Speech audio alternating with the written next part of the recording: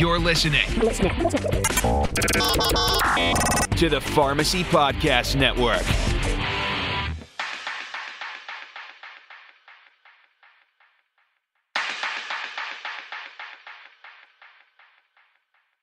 Hello and welcome again to another edition of Game Changers Clinical Conversations. I'm your host, Jeff Wall, and welcome back. Hopefully you've been listening to previous podcasts, and hopefully it's kind of whetted your appetite for more information. Hopefully you're liking the podcasts, and I'm hearing that where a lot of people are at least downloading it, so I'm very happy to hear that, and hopefully this is always some information that you can use and put into your practice, and also some pretty easy CE to get. And that's the other piece about this is, we are sponsored by CE Impact, and these are all set up for CE. So just head on over to the CE Impact website and get your CE for this. If you're going to go through the pain of listening to my voice, you might as well get something for it, is the way I look at it. So, and in all honesty, it's about the easiest CE you're going to probably get.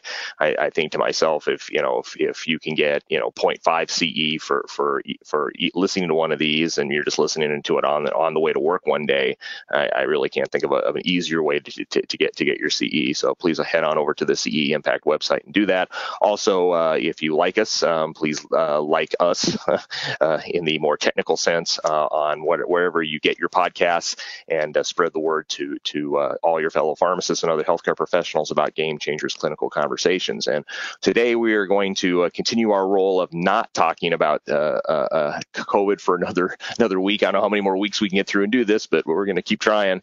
And I found a paper that came out a couple of weeks ago in the Annals of Internal Medicine I thought was pretty interesting, and I thought we could talk about the paper a little bit and then even expand it out to talk about some of the implications for pharmacists. And that this paper looked at the association between oral corticosteroid bursts and severe adverse effects. Now, I know all of us out there are well aware of the fact that long-term steroids cause a host of adverse effects, including osteoporosis and cataracts and immune suppression and myopathy and osteonecrosis and all sorts of other things. But many people, and I have to admit, I'm one of those people who just kind of thought that, well, the average burst and taper of steroids, probably isn't going to hurt the average person. Someone who gets a couple of bursts and tapers every year for an asthma exacerbation, I knew there was some data out there that suggested that those patients were at increased risk of osteoporosis, but I wasn't aware of any other big side effects. So this was an interesting paper, and we're going to talk a little bit about the paper and then kind of talk a little bit more generally about what I think the boots on the ground pharmacists can do when it comes to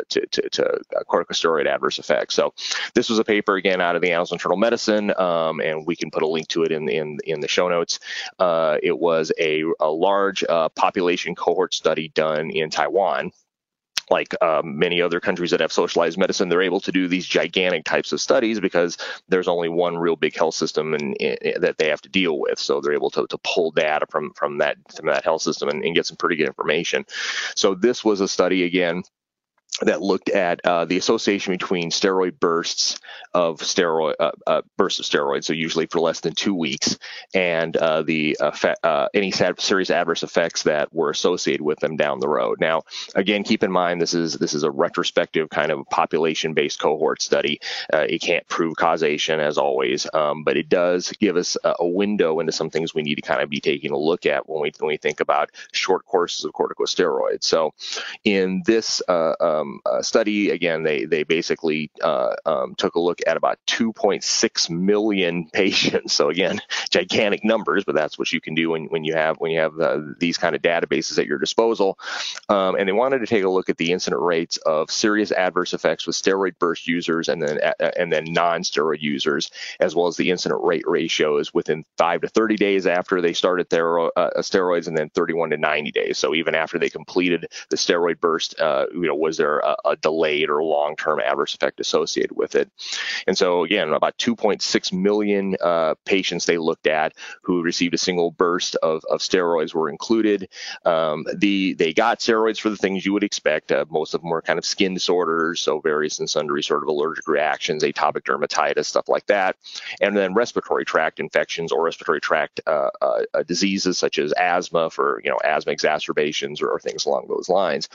And they looked at looked at the data kind of interestingly in that they looked at the reference period in the first 90 days and then the washout where the steroid burst initiation occurs. They wanted to make sure that people didn't have any of these side effects or issues before they started steroids, then the steroid burst initiation, and then they looked at, again, that first period, which is the first 30 days during and after completing the steroid burst, and then the post-treatment period, which they considered 31 to 90 days after. Again, it was a self-controlled case series study, and they wanted to look at, in particular, 3 adverse effects that they thought were likely to occur in the short term, and that was gastrointestinal bleeding, infection leading to sepsis, and then initiation of heart failure, because sometimes steroids can cause fluid retention, and sometimes we forget about that. So the study was done. The period they looked at was 2013 to 2015 in this patient, and they wanted to calculate incidence rates per 1,000 patient years of these 3 adverse effects that they looked at. So when they looked at the characteristics of these patients, mean age was low, 38. Again, that's probably what you'd expect, because again, lots of younger patients do tend to get bursts of steroids for a variety of things. 55% were female, and most were fairly healthy. They had very few other comorbidities associated with them. And the mean dosage was about 10 milligrams of prednisone. So again, not sky-high doses of prednisone. And then mean duration in days was anywhere from 3 to 7. And what they found in the study was that there was a fairly high incidence rate per 1,000 patient years of all 3 of them. But the big one, the one that surprised a lot of people in the study, was GI bleeding, where they found an incident rate of 27.1 actually per 1,000 patient years. So a sky-high number of patients in the short term who had a incident of GI bleeding, again, based on medical records. This is, again, all a retrospective kind of database type study. So again, that was very surprising. There was also an increased incident rate of infection leading to sepsis at 1.3 and heart failure at 1.5. So those aren't not important, but the one that really surprised a lot of people with this study was that risk of GI bleed. And interestingly, the risk was highest, I guess not surprisingly, in that first 30 days, but it didn't completely disappear after that 30 days, and that risk was still evident in the 31 to 90 day period. And actually, that was a common thread that worked through the entire study when they looked at these 3 side effects. And infection leading to sepsis was high throughout the 90 days. And so was heart failure. But the GI bleed thing, I think most people think, well, gee, there's this kind of direct irritation to the stomach, or maybe, blockade of prostaglandins, which leads to increased risk of GI bleeding. That would disappear within a few days of you stopping the steroids. And that's actually not what they found in this study. Now, like all retrospective database studies, it has a number of limitations. And so I'm not saying that we need to suddenly run out and stop using steroids, or that, patients who might have a history of peptic ulcer disease can't get bursts of steroids, because again, it's a retrospective study. They did not look at other factors or other confounders which might play a role, such as alcohol use, smoking, things along those lines, or non-steroidal use.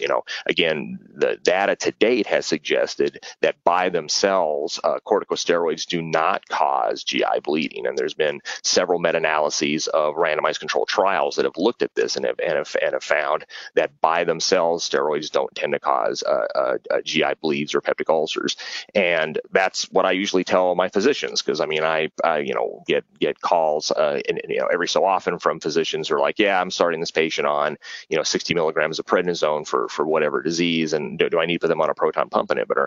And my answer to date has been no, I don't think you do, because the data had not supported that. And this is kind of the first study that kind of goes against that a little bit. Now, again, you have to look at the level of data. This is a retrospective cohort study, a retrospective database study, whereas the data that we have that it doesn't increase the risk of GI bleeds comes from a randomized controlled trial. So I'd still probably lean on that. But this does suggest that perhaps, especially in patients who are at high risk, maybe they've recently had a GI bleed or things along those lines, we may need to be a little bit more concerned about the development of GI bleeds in patients who develop who receive bursts and tapers of steroids. So again, I'm not saying we need to panic. We need to run away into the night screaming that we can't ever use steroids without causing all these side effects. But this study does suggest that again, particular GI bleeding, but even other types of adverse effects can occur with short bursts and tapers of steroids. And I think it's incumbent upon pharmacists, I think when we're taking a look at these patients is, what can we do? Well, I think the first is I think in patients who are getting bursts and tapers of steroids, that unless they're directed by their physician for reasons I couldn't really tell you, they should probably not take nonsteroidals while they're taking their burst and taper of steroids. Again, we have other data suggesting that it does increase the risk of GI bleed, and we don't know that wasn't the reason why there is this big increased risk of or incidence of GI bleed in this study that we're discussing here. So it may just be that's the issue. If you had a patient who had recent GI bleed, who needed a burst and taper of steroid, if they're not already on anti-secretory therapy and they're candidates for it, I think that would be reasonable to do for at least the first month or so. Again, that risk in this study seemed to be highest in that first month. So again, as long as they don't have a contraindication to being on anti-secretory therapy, a proton pump inhibitor would certainly be reasonable for protection during that. Again, do we know for sure that's going to help? No, because we don't have randomized controlled trials, but I think it's reasonable that probably in that case the benefit outweighs the risk, and it's something to think about. So again, a surprising study, because I think most of us have long viewed bursts and tapers of steroids as largely harmless, or at least where the benefit far outweighs the risk, and in many cases they still do. I mean, again, keep in mind that we will use bursts and tapers of steroids for a wide variety of conditions, and lots of inflammatory conditions will often require bursts and tapers of steroids. I don't think we want to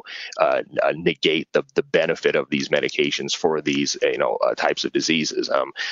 As anyone with severe asthma will tell you, oral steroids have probably been a very big benefit to them when they've had bad exacerbations. Anyone who's had rheumatoid arthritis, anyone who's had bad Crohn's disease or ulcerative colitis, any autoimmune disease where we use steroids to treat acute exacerbations, I think the benefit is going to clearly outweigh the risk in those people. But I think we do need to kind of think about the fact that you're not going to get any real serious side effects because you're only on it for a couple of weeks, just simply may not be the case. So that is kind of talking about, the short term. So what about the long term? Because even though I think, there's been a general acceptance in areas of like rheumatology and dermatology and gastroenterology to try and get people off of chronic steroids, the sad fact is that some patients just have to be on high dose steroids for weeks, months, years, some cases. The classic disease that I think primary care docs run into with this is polymyalgia rheumatica, which is not uncommon. It does affect elders not uncommonly, and the treatment really is high dose steroids for a year. And those patients are going to be at risk of some of the more long term side effects. So, we've talked about the short term side effects of steroids and how we should be on the lookout for those, but let's not lose sight of kind of the long term side effects in people who do have to be on steroids for a long period of time. So, what are some of the things that are we all know are kind of associated with them? Well, probably one of the biggest ones is osteoporosis, right?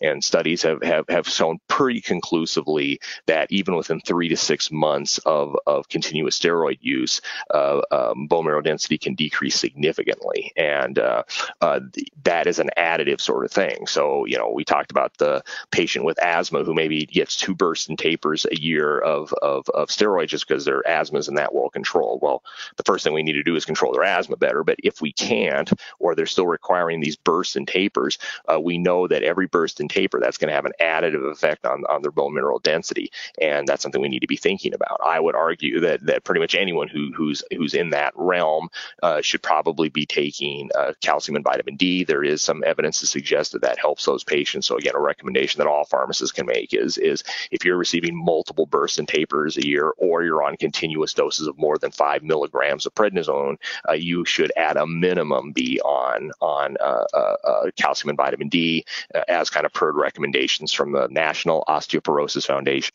What about bisphosphonates? The American College of Rheumatology a few years ago had guidelines on this, and they basically said that we know that these patients are at high risk for osteoporosis, and they should probably, if the patient's going to be on high dose steroids for a long period of time should probably go ahead and get bone mineral density screening with a DEXA scan.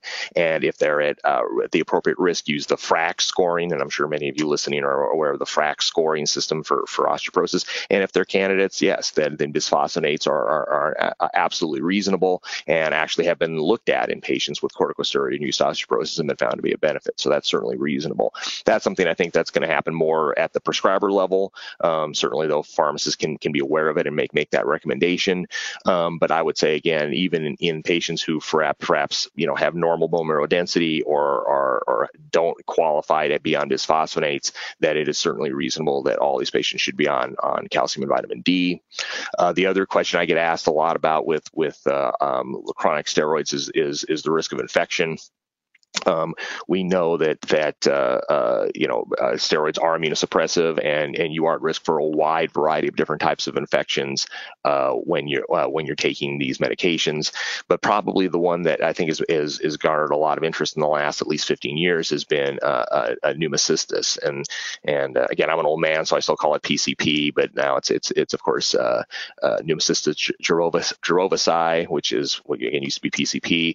Obviously, was a huge player in the AIDS epidemic, and it can still very much occur in patients even who are immunocompromised, but when patients are on steroids, we know that patients who are on steroids are at increased risk of developing PCP or PJP pneumonia. So some have advocated the just like you'd have someone who had HIV or AIDS, that they should receive Bactrim prophylaxis for that. And there's some controversy about who, when, where, and things along those lines. Most of the recommendations that I've read have suggested that it is reasonable to consider Bactrim prophylaxis in patients if you think they're going to be on more than 15 to 20 milligrams of prednisone or the equivalent for more than 3 months. So if you have someone who they have a rheumatologic condition or a dermatologic condition that they're just going to be on high dose steroids for a long time, then it is reasonable to start Bactrim prophylaxis in them. Again, that can be one at bedtime or sometimes even 1-3 times a week, and that's something I think as pharmacists we need to be more aware of, because especially primary care docs I think often forget about that piece of it, and we can help make that recommendation. Obviously, you'd want to take care in patients with poor renal function, patients who are on lots of other drugs that may lead to hyperkalemia. Bactrim does have a lot of weirdo side effects that you do have to kind of keep your eye on. But again, most of the recommendations that I've read suggest that the benefit does outweigh the risk in these patients, because PCP pneumonia can be deadly, as you know. The question is, when do you stop that prophylaxis? Again, that's kind of hazy, and we don't have really good randomized controlled trial data to answer that question.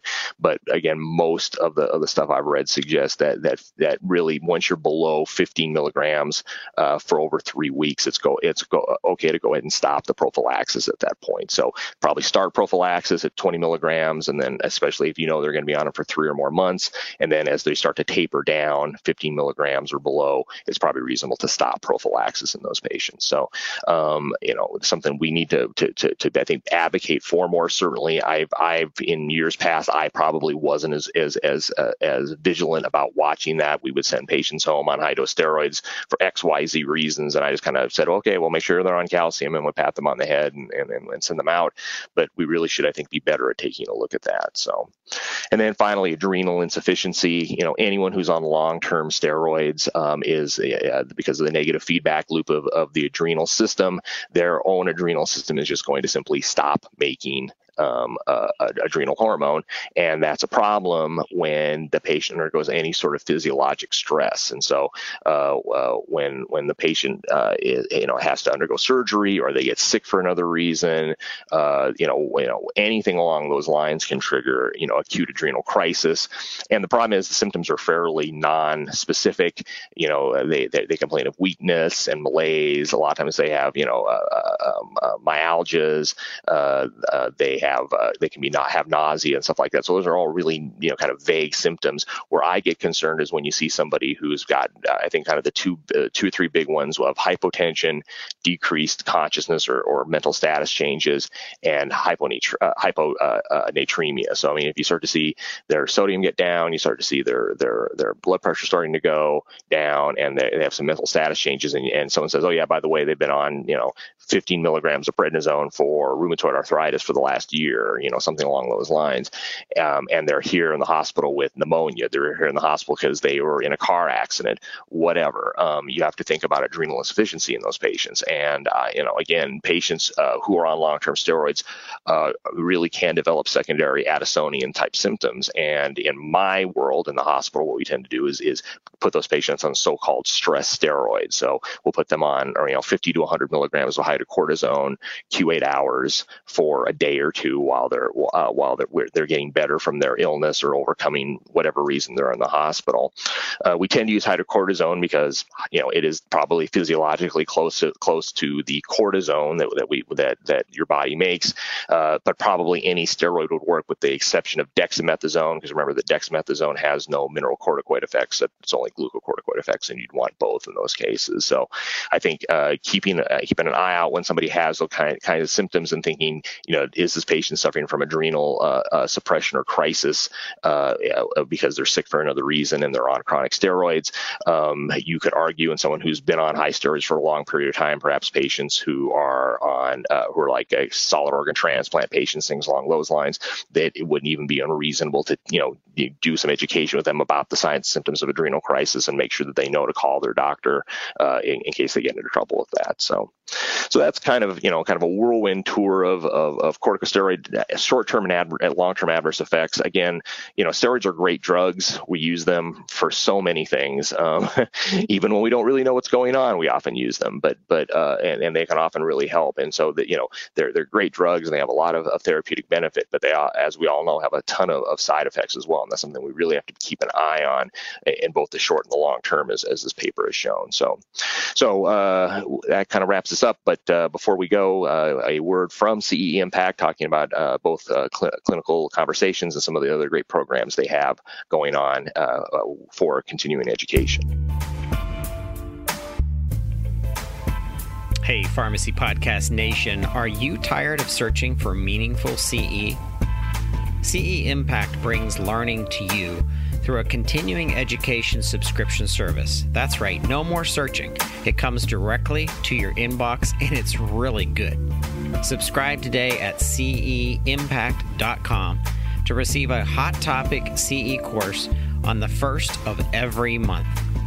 You'll also receive bonus content and tools to implement your learning. Plus, participate in a live journal club continuing education on the second Wednesday of every month to keep up on evidence-based information. If you want to keep searching for good CE, you might or might not find it, and you'll waste a lot of time searching. Or you can sign up today to get CE Impact's subscription service and have all the CE you need when you need it. It's that easy. Once again, go to ceimpact.com and sign up for the subscription service. Don't waste another minute. ceimpact.com. Let the learning come to you. So that wraps it up for another edition of Game Changer Clinical Conversations. So, bottom line, steroids are good, but also have a dark side that we have to be careful of, and we can help protect our patients against some of these short and long-term side effects if we keep an eye on them. So that's it for this edition. Thanks very much for listening. Again, like us wherever you're listening to podcasts. Head over to CE Impact and get your CE for this, and we'll catch you next week. Remember, time flies. I don't know where it's going, but the most important day is today. See you next week.